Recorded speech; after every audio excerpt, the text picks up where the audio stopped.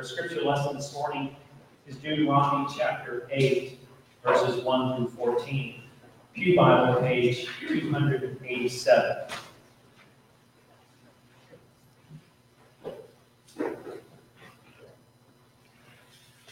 Be careful to follow every command that I'm giving you today, so that you may live and increase and may enter and possess the land that the Lord promised on oath to your forefathers.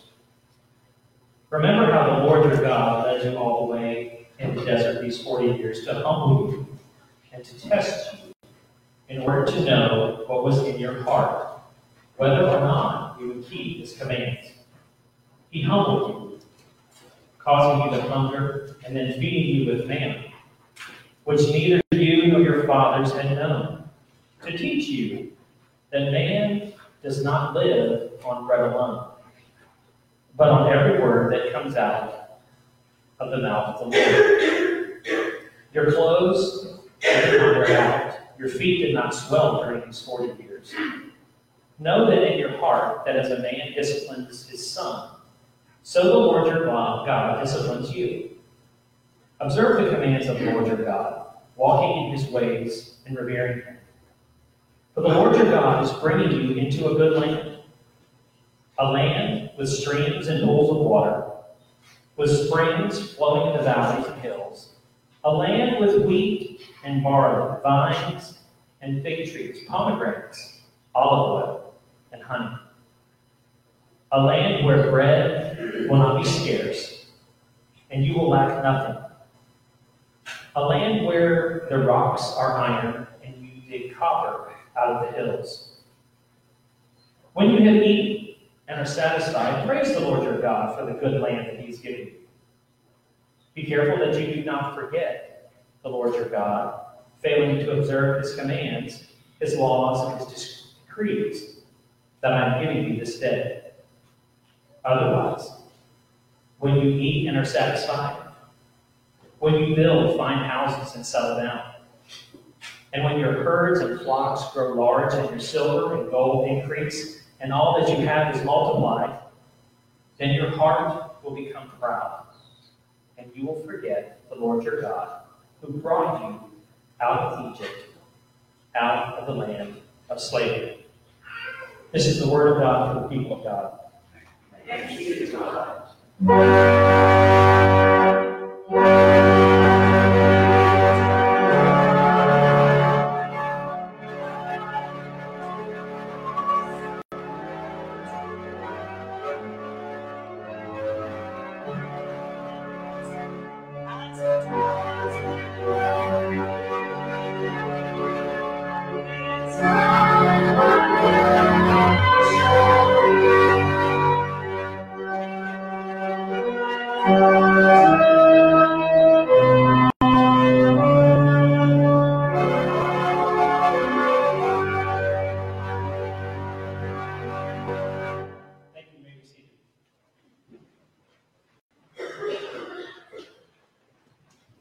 Are you hungry? I know, man, I'm with you. I had this whole thing set up, maybe. I was going to come up here and I was going to rip open a bag of Oreos, pour myself a glass of milk, right? Crack open some potato chips, and you know that when you open up that Coke, you hear that. That's one of the most beautiful sounds in the world, you know? You know, pour it over ice Coke, you know, ice and have a glass of Coke up here. So, but everybody, you know, just talking about that, you guys know what a craving is? A craving. You crave something. Yeah, I know, right? Craving. Do you guys use the word hankering up here? Well, where I'm from, man, I got a hankering. I have a craving for it. You know, and they're in different degrees. You know, there's sometimes it's like, you know what, I could go for some ice cream. You know, a little bit, not too much. You know, ice cream, a cookie or something like that. But then it gets a little stronger. It's like, you know, I'm really in the mood for whatever it may be. You know, I love the old school pizza rolls from Little Jardo's. But everybody's got their crutch, right? We all have it. But then it can get even stronger than that. And for me, it's like, I want a restaurant house burger so bad. Kids, yes, all 7 of you, get dressed, get in the car, and we're going to the restaurant. And I'm paying, and I don't care how much it costs. That one burger will cost me $100. Right? There's that kind of a craving, right? Or hankering. But there's that kind of a craving that is that strong. But then there's one that I've experienced. I've never had, but I have experienced. I'm going to say one word, and you guys are going to know exactly what I'm talking about. Pregnancy. Right? Oh, man. Yeah, I remember those. Yeah, I have yet to figure out the nutritional value of Mugu Gaipan at 3 a.m. It is there, I'm sure. I have seen it. I have experienced it. But there's that level of craving. We're on Beatitude number 4 today. Blessed are those who hunger and thirst after righteousness, for they will be filled. Now, I know we talked about cravings today as far as food and all is concerned, but it can be anything. It can be a sports team. It can be money in the bank. It can be size of house. It can be power position. It can be anything. People can crave all of those things.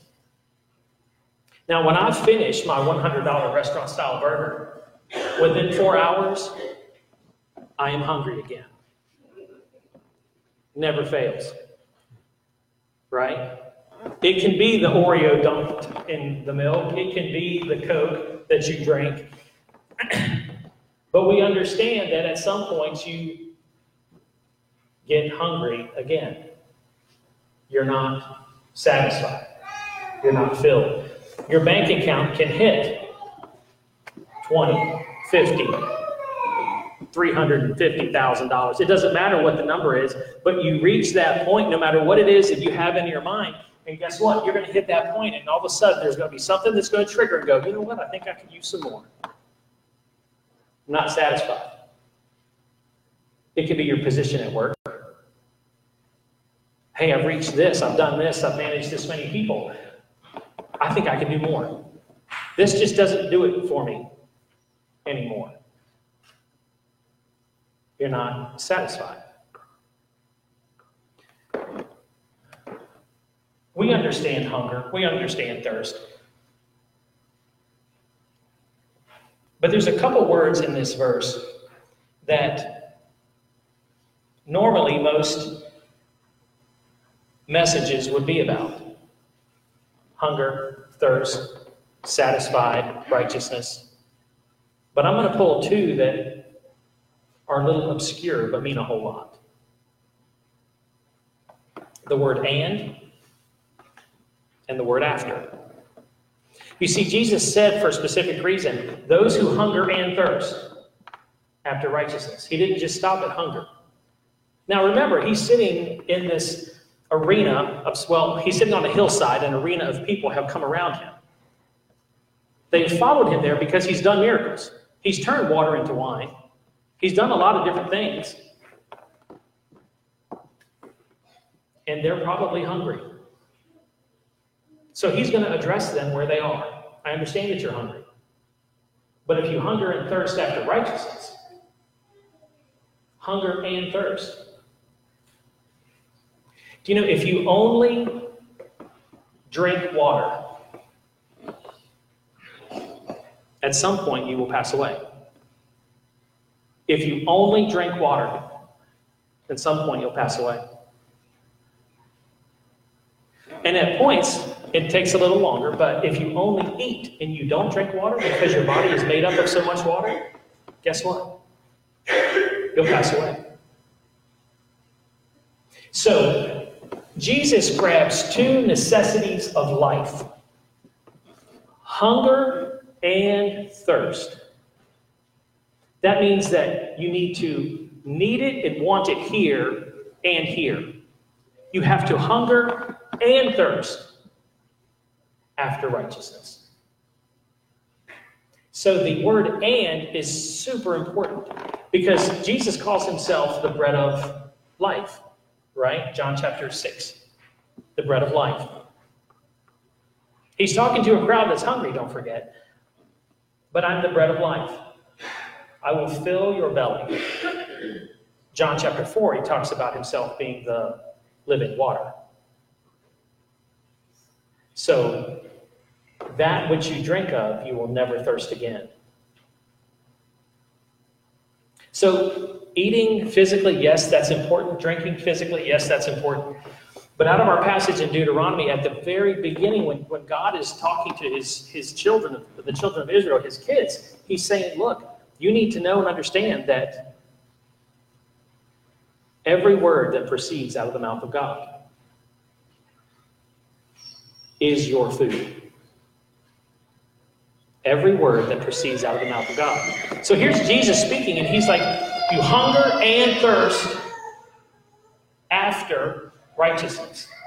The word "after" is talking about a pursuit, a desire to come after, to chase after, to become. Hunger and thirst by pursuing righteousness. Righteousness, the character of God, who Jesus is. His identity, righteousness. It's not just about doing right things. It's about your heart pursuing the identity of Christ and becoming who he is. I've talked to a lot of people in my life, as I'm sure that you have as well. In a lot of counseling type situations, a lot of one-on-one conversations, and I have met people who have been totally bent on pursuing God. They want to be his disciple. They want to pursue him and follow him. And they have had some tough things happen in their lives. Never has one of them ever said to me, I wish I would have done more. I wish I would have been different. I wish I would have pursued other things. Never. I've also talked to a lot of people who have chased all of those other things. And at the end of their life, they have listed their regrets. If you hunger and thirst after righteousness, you will be filled. That's a promise. You will be filled. You will be satisfied. If you don't pursue righteousness, you won't be. Now, there have been people that have said, man, I've lived a good life. Fantastic. But there's always something that they can speak on concerning the void in their life. Those who have been dedicated and sold out to pursuing God have never said that.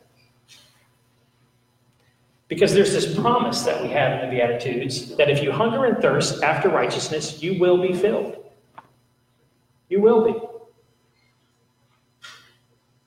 Well, that's fantastic, Ian, but I'm not there.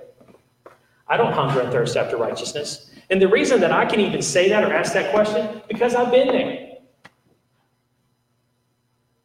I've been there. I have woken up many a days and looked at everything on my list that I wanted to do, and not one of them had to do with reading the Bible or praying or anything. I get it. There was a time I was 16, 17 years old. I went to a friend of mine's house. He lived out on the Potomac River, close to where the Potomac goes into the Chesapeake Bay. So the Potomac is like a mile or more wide. So me and these two guys were high school buddies of mine, and we played football together, and we got out on his boat, and we took off to go water skiing out in the Potomac. So we're out there Early in the morning. We wanted to be out there before anybody else. Early in the morning. Boat breaks down. Early in the morning. We were out there until the sun was about to go down. And during that time, they're like, hey, Ian, here's the anchor. Tie it off and pitch the anchor over the side. I'm like, okay, got this. So I tied it off and pitched it over the side. About 2 hours now you got to remember, there's high school guys out on this boat, right? And so people are going past us in their boats. And we're like, hey! They're like, hey! They go right past us. I can't tell you how many boats went past us because they thought we were just lunatics.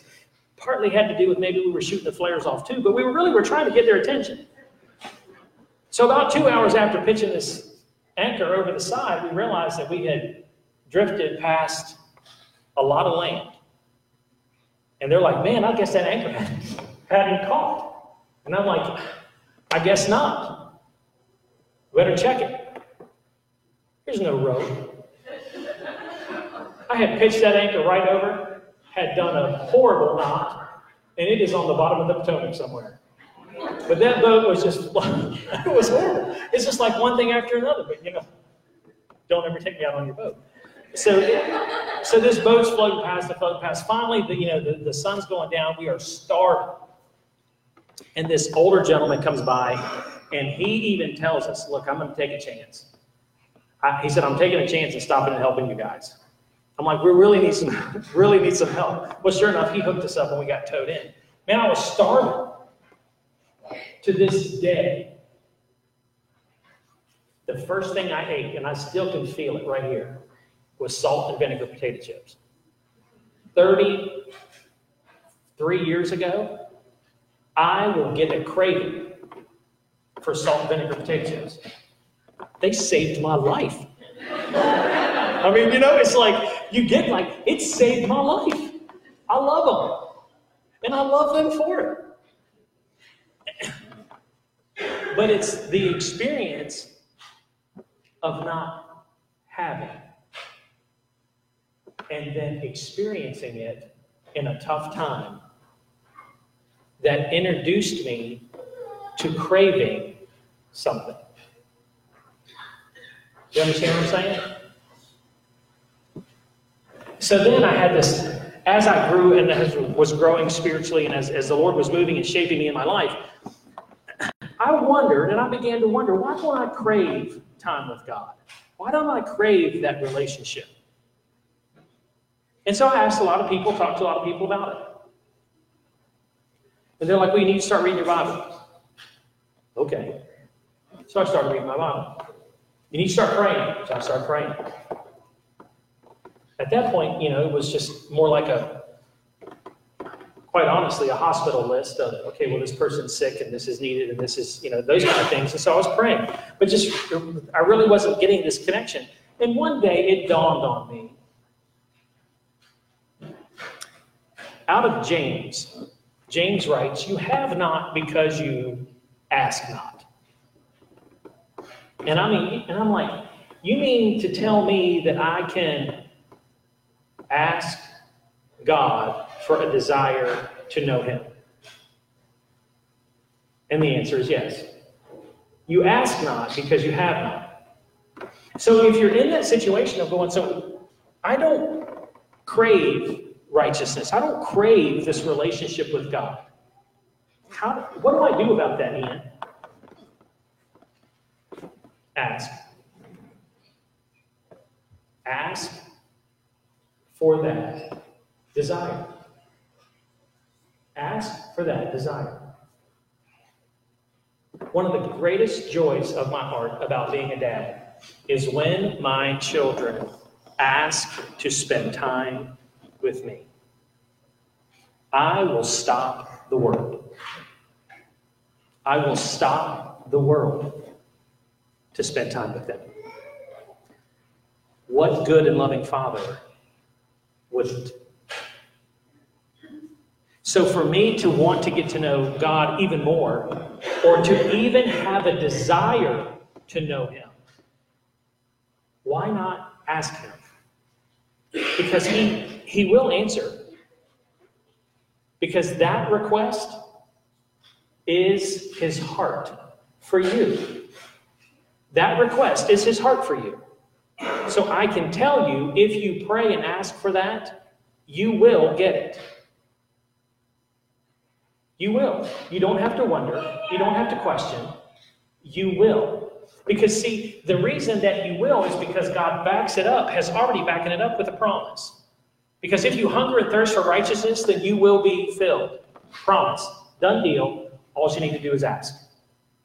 You see, at times we think we have to manufacture or become this person that desires righteousness or holiness or a relationship with God before we can step into his arena or his area to have a relationship. And that's not at all it. You see, if you feel like you're outside, what God is saying, just ask me. Ask me and I will open up the doors for you to come in. And you know what? I will meet you there, or I'm already beside you, just waiting. So to hunger and thirst after righteousness is just that. It's to, on this physical level, grab a hold of the cravings that we have and the things that we can laugh about and joke about and how much a hamburger costs me when I go out to eat with my family. We can laugh about all those things and joke about all those things, but the reality is that there is a real hunger that we have physically, and on the same plane, we have spiritual desires, hunger, thirst. You see, every once in a while, we'll get these quick thoughts that'll flash through our heads. Man, I should pray more. I should go to church. I should read my Bible. I should. And those thoughts are directing us towards this relationship. And I can tell you, it's not the devil whispering in your ear. But that is the Holy Spirit of God drawing you into that relationship. He is helping you crave. He is teaching you to hunger and thirst after him. So when those thoughts come across your mind, act on them. Act on them. Because you're in the process of stepping into a promise that will be completed and filled in your life. Because when it's all said and done, by pursuing righteousness, you will be filled. You will. God is not a liar, but he is a very, very good Father. Let's pray. Heavenly Father, dear God, we are thankful for the time of being with you. And God, I thank you so much for being among us, being here with us. Father, thank you for your love. God, I thank you for being a good dad, a loving father that would stop the world to spend time with his kids. God, I thank you for this promise that you've given us. And God, I pray that we act on it and enjoy the fruits of it. In Jesus' name, amen. If you would please take your